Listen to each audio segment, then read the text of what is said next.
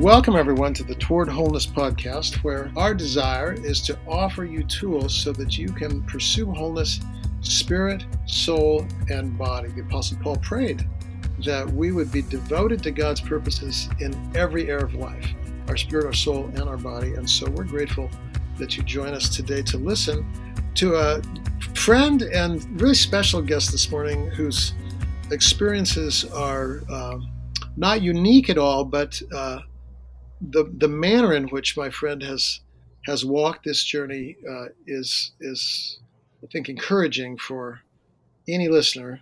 And again, the subject is a little bit cancer, but it's more than cancer. It's really the question of how do we continue to do the things that God has called us to do in the midst of unforeseen circumstances, what I call detours or setbacks. And so my guest is Kevin East, and Kevin is married, has 5 kids, 3 biological, 2 adopted. He has a regular rhythm also of inviting foster children into his home and life.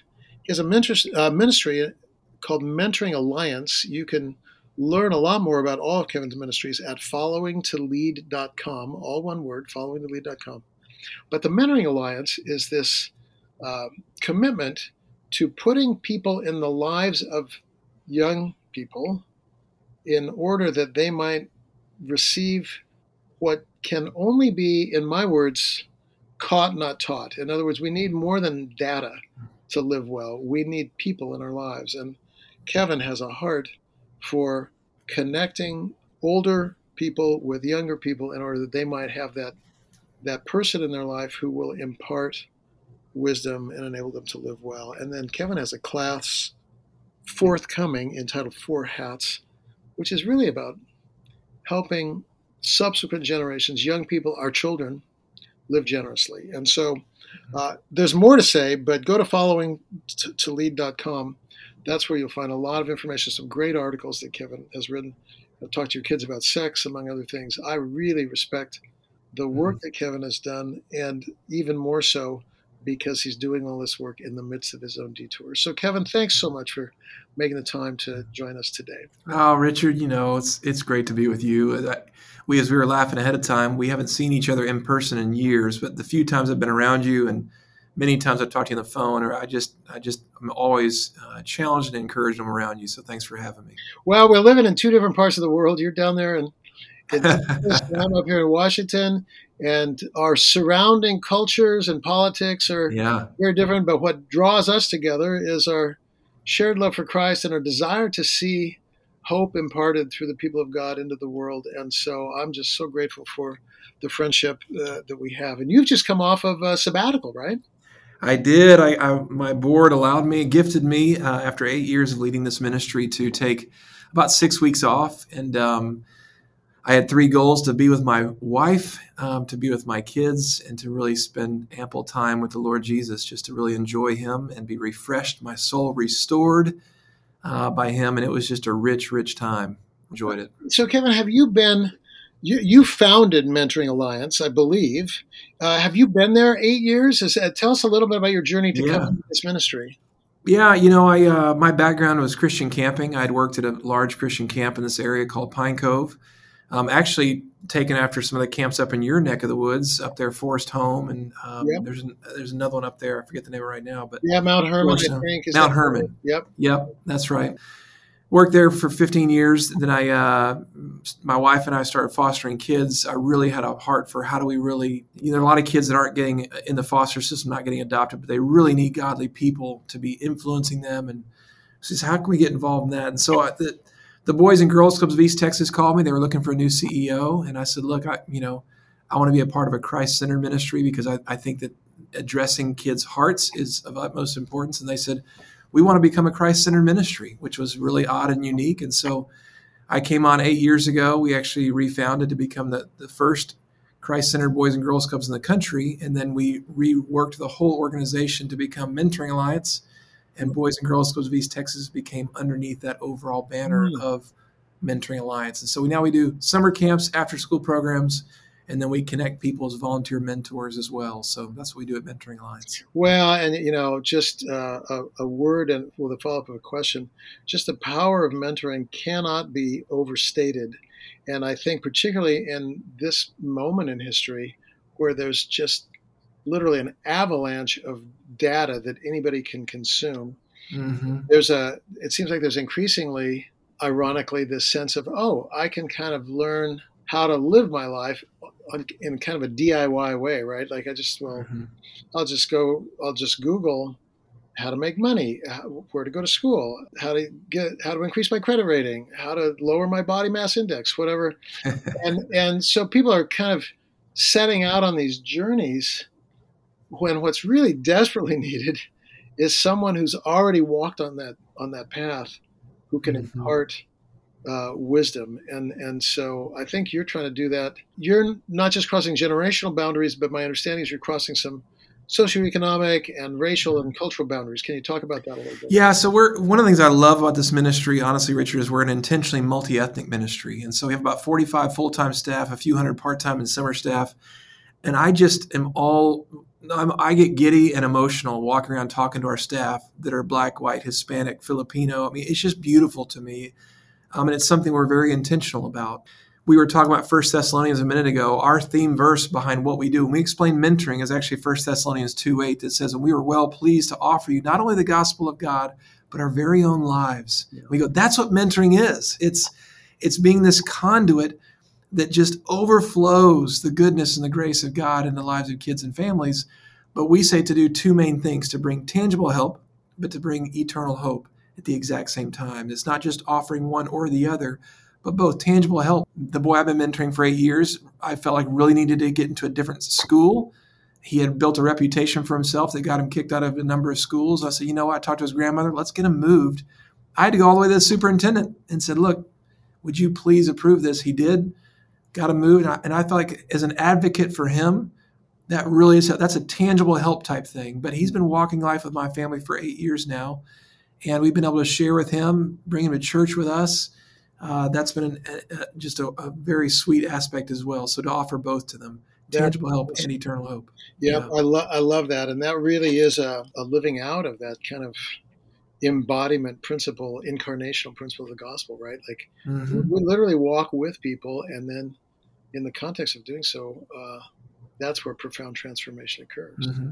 It's one of the things that you and I probably connect on early on. I couldn't tell you all the details about your book, Colors of Hope. You and I talked about it recently, but that book resonated with me so much. I loved it because I'm like, now we're talking. It's like there's a beauty in it when it's lived out in community in all sorts of different ways, as opposed to just being a theological construct.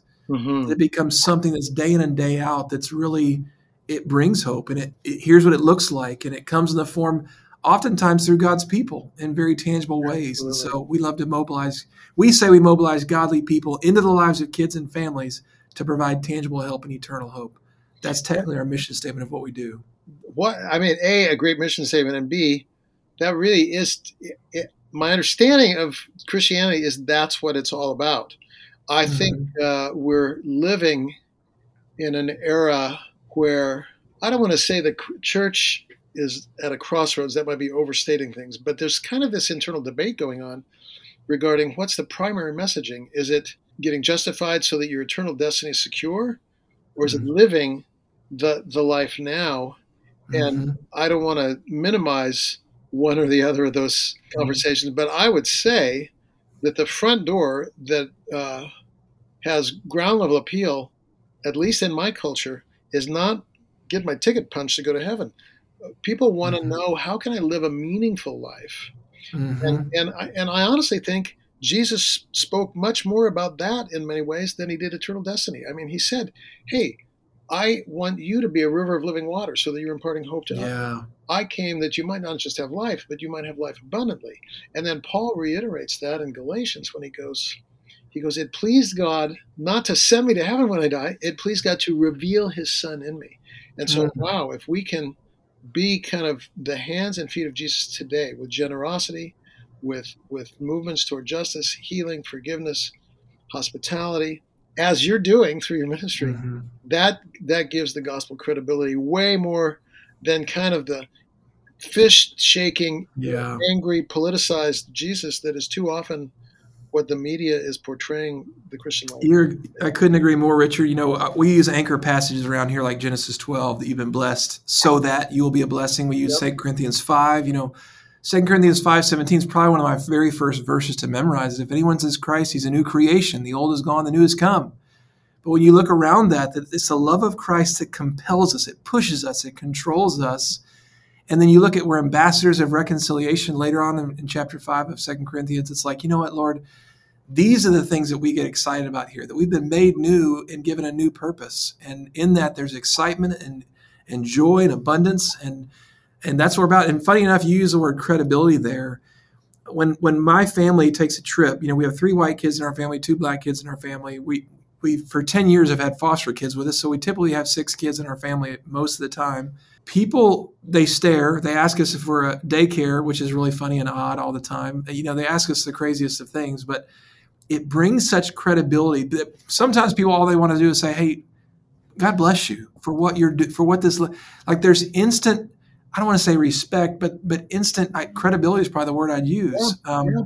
Or when people have tried to pick fights with me online at times in Facebook, that whole type of thing, when I'm always like, I'm trying to bring grace to the conversation. Look, I'm not going to argue with you here, but if you're wondering if I really care about people, in a sense, look at my resume. Like we've been fostering, we've adopted.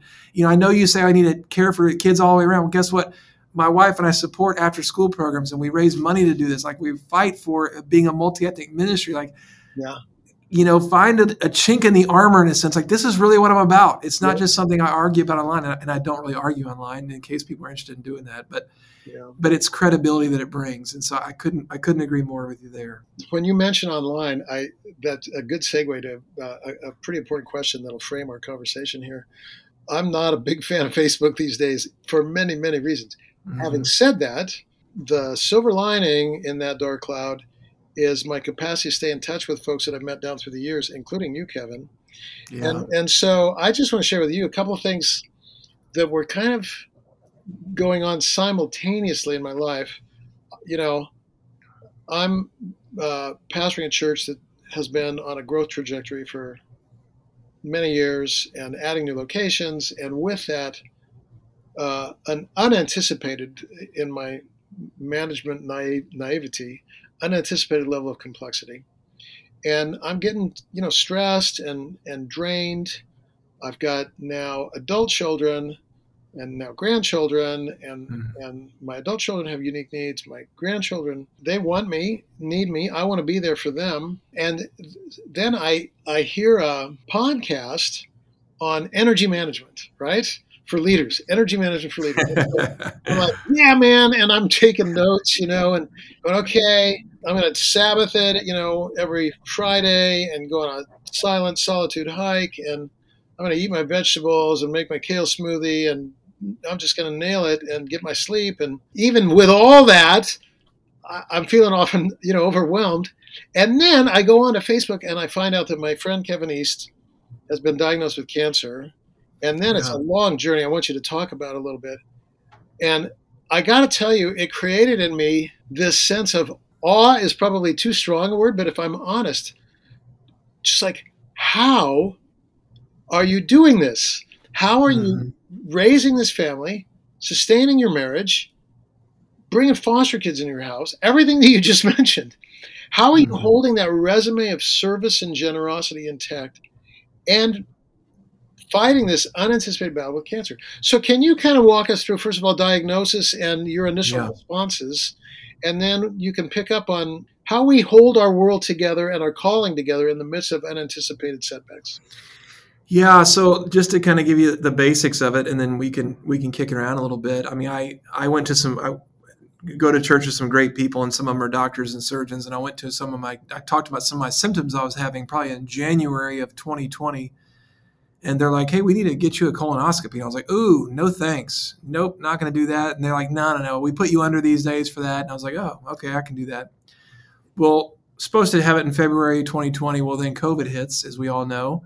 So they pushed back all elective procedures for months. And so I ended up having a colonoscopy June the 15th. So I had gone to my surgeon friends in early January. had it pushed back to June the 15th. June the 15th, went in for a colonoscopy and came out, and my good friend who was the GI doctor said, "Hey, do you mind if I take off my mask? I don't have COVID." And he was a great friend from church, and he said, "Man, I hate to tell you this, but you have cancer." It was stage 3B colorectal cancer. I had a 2-inch tumor inside of my colon, low in my colon. His face was white and telling me. So honestly, Richard, I said, "Man, I'm so sorry you're having to tell me this. Like, I feel terrible for you." I looked at my wife, and candidly, her dad had just passed away from an aggressive prostate cancer about 4 or 5 years ago. And so we had just walked this road with her dad. And so you can imagine for my wife, just hearing that her husband has cancer was not fun, to say the least. But so that was in June of 2020. I just simply responded to him like, do I need to have like some sort of a simple procedure to cut something out? I mean, what's the deal? And he said, I remember him telling me, he was like, "No, this is life changing." And I was like, "What do you mean?" And he said, "Well, you're going to have to go through a lot of chemo, radiation, surgery. We don't know if we'll be able to reconnect your colon. And so, like many, you might have to have a colostomy bag." And I didn't know anything about it, so I was terrified and petrified of that idea. And so, long story short, I went through 8 rounds of chemo, then 28 treatments of radiation, had surgery to remove part of my colon. And then they found a couple live cancer cells in one of the lymph nodes they removed. So they said, "We want you to do 4 more rounds of chemo, and then a second surgery to reconnect my colon." So they were able to reconnect me, which I was very, very grateful for. But that whole process took about a year. That was June of 2020 to June of 2021. And so it's like I said, a total of 12 rounds of chemo, 28 treatments of radiation, and 2 surgeries. And so it was daunting, Richard. I mean, I'm not Superman. I mean, I'm just not. And it was really scary the first 2 weeks because I have to run a series of tests to find out how bad it is. And I remember sitting with my oldest boys and tell them I had cancer, and they burst out into tears, and they're like, "How bad is it?" I said, "I don't know." And they said, "You're lying to us. You're just not telling us." I said, "No, I really don't know." And so we came to find out it was stage 3B, which meant that I had the tumor and some infected lymph nodes, but it hadn't broken the colon wall. And so we just start walking with it, honestly, and just, how do we do this? And partly the way that God has wired me, and partly a little bit probably in some ways just out of fear or something, I turn a lot of things into a competition. And so I had been running through COVID because I was bored in COVID. You're working from home all the time. You just got to get out of the house, right? So that's what I mean by boredom. So I've been running before, but I was like, I'm going to start running 6 miles now. And then when I got diagnosed, I didn't know how long I'd be able to run. So I was like, well, I got to keep running 6 miles then. And then it turned into, hey, I had my first round of chemo and I still ran 6 miles. I'm going to run through all of my chemo rounds. This will be something that will remind me that I'm alive. It will give me a challenge to fight. So that's the goal I set. I said, I'm going to run 6 miles every other day through chemo, and every what I call my pump day. So if any listeners have ever been through chemo, you go sit in a chair for 5 hours. They fill you full of chemo, and then you leave oftentimes with a tube and a Metaport in your chest connected to a pump that you wear like in a fanny pack or something. And it continues to kind of slow drip into your body over a period of 48 hours. So that, mine was always, I'd go in the chair on Wednesday, I'd wear the pump till Friday at lunch, and then you feel really rotten for a couple of days after that. So Thursday morning, I got the pump on Wednesday afternoon, I'd wear it till Friday lunch. Thursday morning, I will run 6 miles every pump day, just to kind of be like, I'm still alive. And it just, for the way that everybody's not wired that way, but for me, it really helped remind me that I'm still alive. And so it became a challenge for me of, I've got to get up and move around. I've got to eat calories. And so I'm going to go run. And my pace, as you can imagine, slowed. The uphills had to turn into walks, but was able to keep it up throughout. So I was grateful for that. Wow. So the running, I mean, you use the word running a lot, but the phrase that you used that's really popped for me that I hadn't heard that you used before is, I'm still alive. Can you unpack that a little bit? I mean, what kind of a mindset is needed when the future goes from kind of the illusion of predictability, because none of us really know, but we all think, oh, tomorrow is going to be like today was. And then suddenly tomorrow is not like today. And then the future becomes existentially Yeah. uncertain. Like now we really don't know. What does that phrase "I'm alive" do to inform that uncertainty? Like how does that work for you? Yeah, mine I'd probably describe was based in some ways, if I was to really be candid and transparent, it was based in fear in some ways, Mhm. Richard, I've been a believer for decades. I've been involved in ministry leadership. I've led Bible studies, spoken at big groups and things like that. But when I found out I had cancer, I was surprised that one of the first things that went through my mind was how much do I believe about heaven as biblical and how much is kind of what we Americans like to describe Mm, heaven to be like. mm, And it was really like a soul search. Like I need to get in scripture to really go, what does the Bible say about heaven? Because I'm really concerned that it might be vastly different than what I've heard and taught and passed mm, on or whatever it mm, is. So when I say I'm still alive, there was some aspect that was just not necessarily fearful to die, but fearful to leave my kids fatherless in a sense, mhm, fearful to leave my wife. To be really transparent, the idea of having cancer, I started thinking about heaven and I started having really crazy thoughts like, when I die and go to heaven, am I going to have like a sleeping bag and a backpack, but not really know where to go? Like, mm, am I going to be lost? And all of a sudden I started feeling like a kid in mm, a grown man's body. mm, And so I think probably initially, as I look back, the phrase "I'm still alive" was almost like out of fear, like I'm still alive. mm, I'm putting one foot in front of the other. mm, And then it kind of leveled out over a period of time of just reminding myself, I'm still alive. God still has purpose for me on this earth. mm. And I want to be used up to my very last day. Kind of more, I have Psalm 71, 17, and 18 hanging up above my fireplace that just talks about, oh God, since my youth you have taught me, and I still proclaim your wondrous deeds. So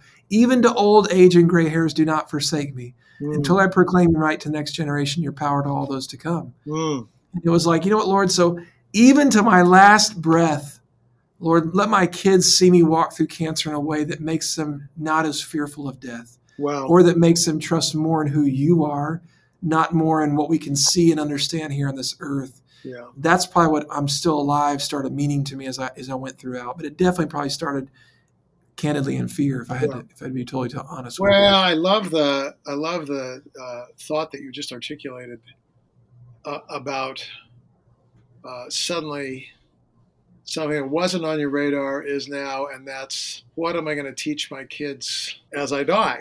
And Mm-hmm. now, kind of spoiler alert, this is not totally behind you, but behind you Mm-hmm. in some ways, Mm-hmm. practically. But that powerful And, and and literally, actually, yeah, oh, behind me. great, yeah, fantastic.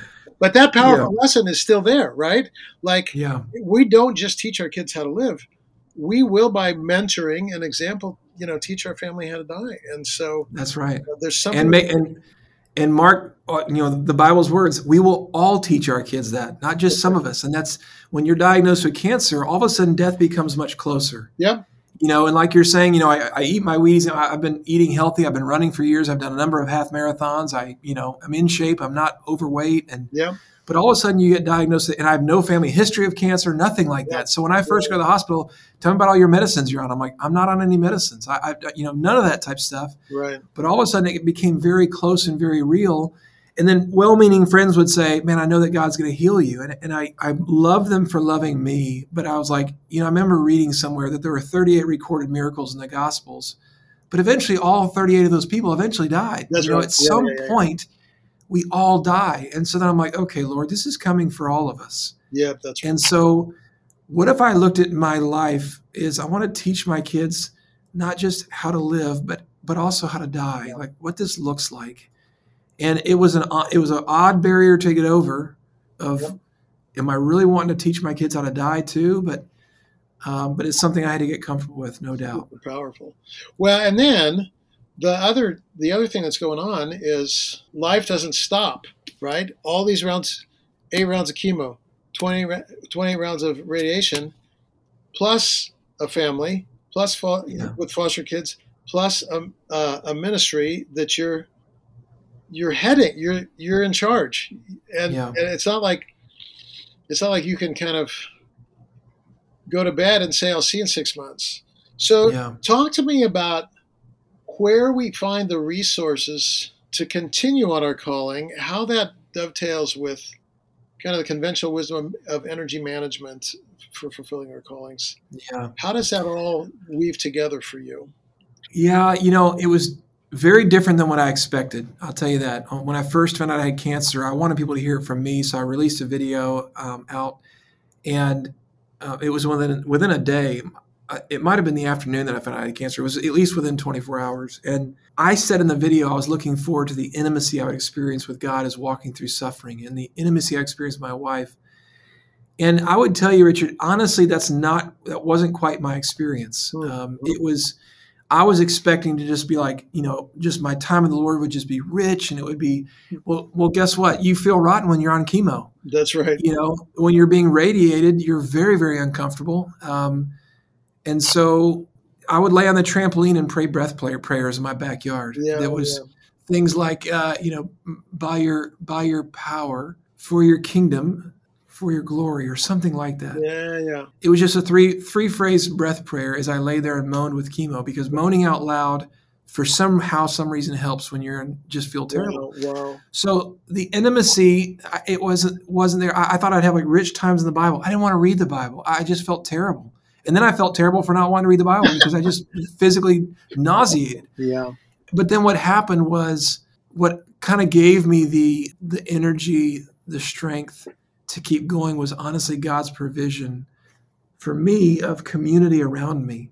That weakness became a platform for vulnerability, and vulnerability became a platform for community. And community, maybe, and I'm just making this up as I go, but maybe community became a platform for energy. That it was like, I was never one that was really emotional. Well, all of a sudden I'm on chemo and I cry at the drop of a hat. I just was a lot more emotional, and I was weak in that. But in that vulnerability, our friendships became all the sweeter and closer.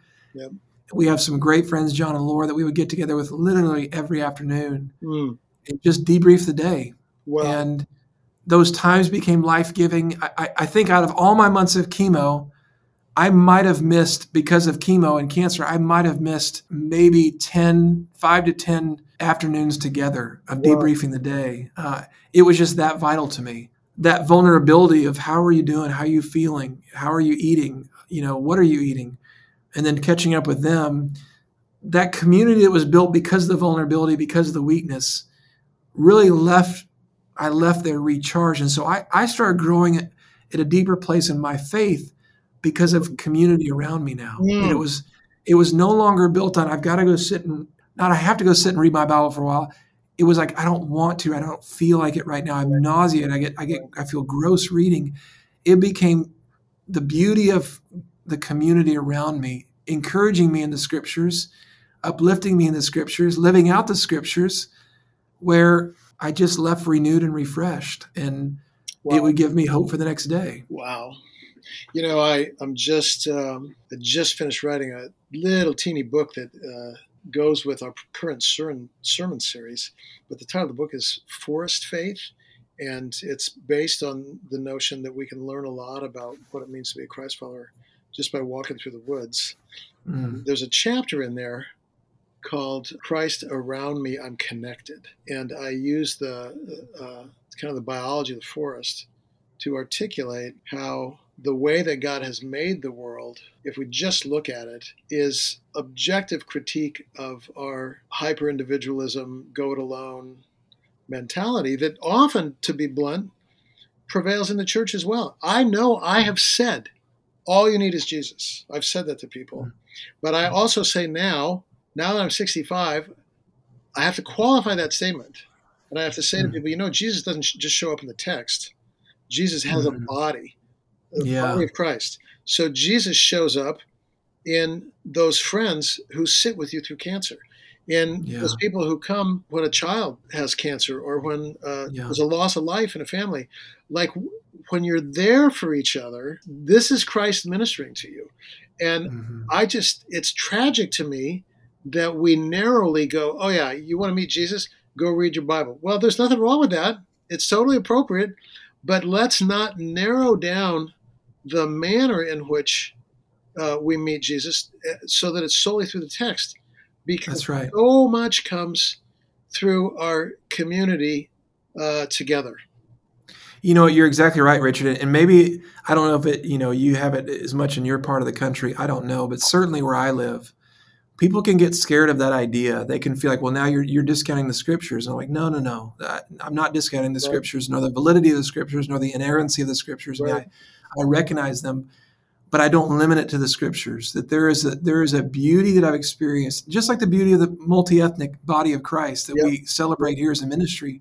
There is a beauty in suffering together and in walking in suffering. I mean, when people would ask me, especially during radiation, how's that going? I said, well, let me give you the inside look. When you go through radiation, and I'm sure it's different in different parts of the body, but where I was getting radiated, your hands and your feet just dry out really, really badly. And so there's something, I forget what they call it, like hand-foot syndrome or something, but they really just dry out. So at night, they tell you to really lube up your hands and feet with just all sorts of lotion and whatever it was all over. So at night, here's my sweet wife, lubing up my feet with just caking on the lotion, and then putting socks on my feet, and then doing the same thing on my hands and putting these white mime-looking gloves on my hands so I could sleep with socks and gloves on. And I'm like, that's Jesus living through my wife right there. Absolutely right. Yep. Loving and serving me, and our friends John and Laura. And man, Richard, I had a guy show up at my house. I'm gonna mow your grass because you just love me, and I want to bless you. And another family said, we want to pay to have your house clean. And I mean, it just was like, I was blown away of the body of Christ stepping up to love us. And in that environment or even like, look at my last 6-mile run as I celebrated the end of cancer. I was ringing a bell. I had like 40, 50 people show up at my house, like, we're running 6 miles with you today. And I felt like Rocky, I felt like Rocky running wherever he was in Philadelphia or something. There's this horde, I'm running through the country in East Texas. Yeah. But I've got pictures of this horde of people running it's beautiful. With me. And I was like, I was thinking that morning, I got to keep running. Like, I'd be so embarrassed if I couldn't run 6 miles today now. And so, but that's when we talk about energy and all that type of stuff, I was surprised. I thought my time in the scriptures would be deep and rich and sweet, but I was just nauseated. Couldn't do it. And what happened was God was revealing himself also through this body of believers around me that really were like Aaron holding up Moses' arms for me in a lot of ways. Well, though it's trite by comparison, you and I were talking a little bit about my sabbatical experience in that book I wrote, The Map Is Not the Journey. And I remember thinking, I'm going on sabbatical. This would be awesome. It would be just me and Jesus. I'm going to hike all day. That's going to be solitude. I'm going to ride at night. I'm going to have a tent. And instead, I ended up hiking hut to hut in Europe and eating literally with strangers every night around a table, 4 different languages. And there's people everywhere. You're like, literally, my wife and I are sleeping. One night we're in this bunkhouse, co-ed, families are in there, everybody's in there. And there's a guy sleeping next to me, and there's a guy sleeping next to my wife, and my wife and I are in the middle.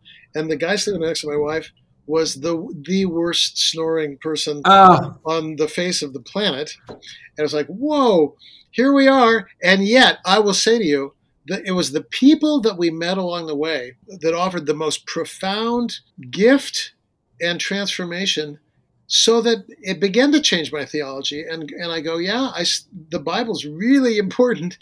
And Jesus shows up not just in the text, but in the body of Christ. And we have to be open to both of those tools as means of transformation. And it sounds like that was a real theme for you through your similar to your experience, because I remember when you shared with me months ago, weeks ago, whatever it was, about your experience in your sabbatical. And I remember saying to you in that moment, like, that sounds miserable. Like, when you're like, man, I was around people, I was like, that just sounds miserable.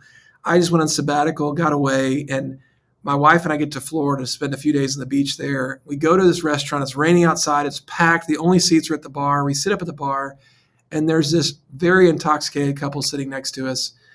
We start talking to them. They're very friendly. But he says to me, what do you do? And I went, well, I lead a ministry out in Texas. He says, you got to come to church with us tomorrow. And I'm like, okay, this is interesting. This very intoxicated couple. And I said, well, where? And he told me the church they go to. Well, there's outside seats. And so I said, sure, we'll come. So the next morning, Sunday morning, we went, met him there, said hi, whatever, kept going.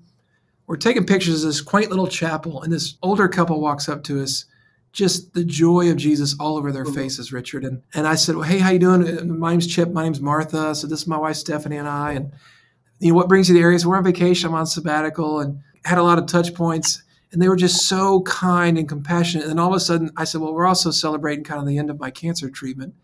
And he says, oh, I finished mine 2 years ago. Oh, man. We got to talking and he said, can I just pray over you? Oh, wow. He put his hand on my shoulders, but his hand was a little bit low on my chest. And I still have a Metaport in my chest.